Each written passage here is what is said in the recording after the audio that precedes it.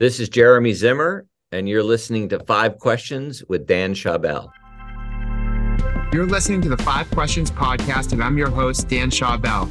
In fewer than 10 minutes, my goal is to extract the best advice from the world's smartest and most interesting people by asking them just 5 questions. My guest today is United Talent Agency co-founder and CEO Jeremy Zimmer. Jeremy helped build UTA from a boutique literary agency into one of the three major talent agencies that represent celebrities like Chris Pratt, Timothée Chalamet, Kevin Hart, and Bad Bunny. We talk about his motivation for joining a talent agency at age 19, developing talent, and more during this episode. Jeremy, welcome to Five Questions. Well, thank you. It's great to be here. What motivated you to leave college at age 19 to join a talent agency? It was sort of a mutual decision between myself and Boston University, where I think we mutually decided that continuing there was not the best path for either of us. So I'd say that I was never a particularly good student. My time in formal education had run its course. I was always very happy to graduate elementary school, middle school, high school, and college. I was like, this is not for me. I didn't end up graduating. I just ended up a mutual decision. It was time for me to move on. Yeah, I wonder if it's like more common for people who are more entrepreneurial minded to just not like the school system because it's like very status quo. So for me, I was like, oh, I can't wait to get to this next phase of my life so I could do my own thing. I mean, some people say that one of the best definitions of an entrepreneur is that they're otherwise unemployable. Yeah. And I think, college, the structure of it was not easy for me. I'm sure today I'd be diagnosed with ADHD and it'd probably make it easier for me to deal with. What are the biggest challenges and opportunities across the entertainment landscape, and what role does talent play in how the industry evolves? Well, the biggest challenge and opportunity across the entertainment landscape today, and it's been really the challenge across all entertainment and art forever, which is, how does the intersection of creativity and commerce, what happens at that intersection? And how do we continue to run it as a business, while at the same time fostering and encouraging talent to do their best work and to dream the right dreams? And so what role does talent play in how the industry evolves? They play an essential role in the middle of it. And the hardest thing for talent right now is finding the avenues to tell original stories that have size and scope and really can move an audience. And I think that that's the challenge talent is facing, particularly in movies and television right now. Yeah, I've heard also that a lot of people have said there's like fewer big action heroes than there was like decades ago. And so it's harder for maybe one person to just carry a movie. Can't remember. I think it was Betty Davis who said, the stars didn't get smaller, the movies did, something like that. I think that's part of it is right now the definition or the sort of default definition of a powerful movie is a small movie that's, all driven by a social issue or as opposed to, a big, powerful, sweeping drama. You think about movies like Out of Africa and Reds and some of the movies that really powered the industry for so long. They're not making those kinds of movies. Now, a word from our sponsor. Having trouble hiring, retaining, and developing your workforce?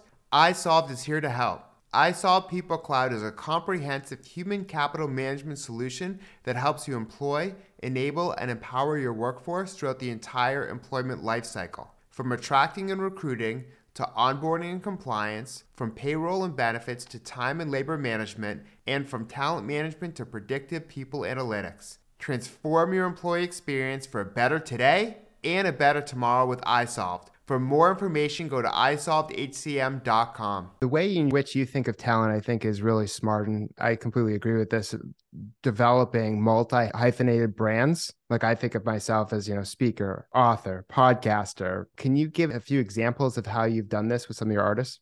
We operate from the artist, the talent. So our talent wake up on any given day and say, I'd really love to do this. Or I saw so-and-so had created a shoe line. I'd love to do that. I have a real passion for that. Or, I love telling stories. I'd love to tell stories in the audio format. Are you guys capable of helping me build a podcast business? So our challenge, our process is to build the capability ahead of the client's awareness to know that they might want it. So that when they wake up and say, what, I had a dream last night, I had this incredible idea for a book. Great, we can help you do that. So that's what our mission is to always have the capability to help our clients do the things they want to do, and sometimes even before they know they want to do it. That's smart because it's a retention play too. Because if you can't do it, then they're like, oh, my talent agency doesn't offer this or don't know what they're doing. They don't have the capability. So I'll go to another talent agency. So I'd like to think it's purely aspirational and not defensive at all, but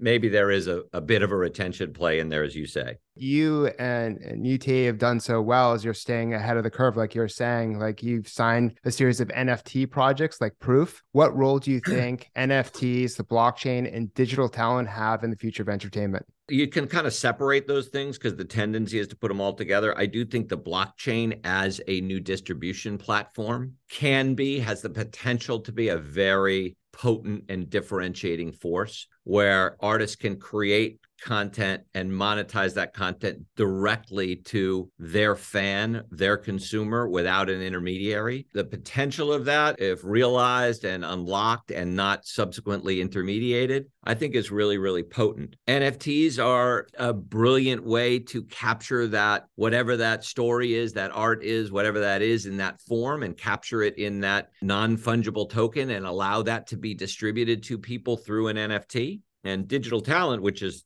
this massive bucket, and the idea that these are all put together in the same sentence is digital talent is really the forebearers of the creator economy. And, we've been in the digital talent business for a very, very long time before it was a thing. We've seen the evolution and the power of digital talent. Those people who have grown up natively on platforms where they have a direct relationship with their consumer. And we're huge believers that their role in the future of entertainment is going to be very significant. Yeah, when I was growing up, no one was talking about how many times did an artist's song get streamed. Right. And now you hear that way more than how many CDs were sold. How many records did I know. So that's very transformational. And so it seems like you're also looking at this from the consumer perspective too, because in terms of distribution, in terms of their needs, maybe they're looking for music in other forms like NFTs and different ways to get that music, like social media, TikTok, and everything like that. So it's both from the talent perspective as well as consumer behavior. To be a great advisor to talent, you have to understand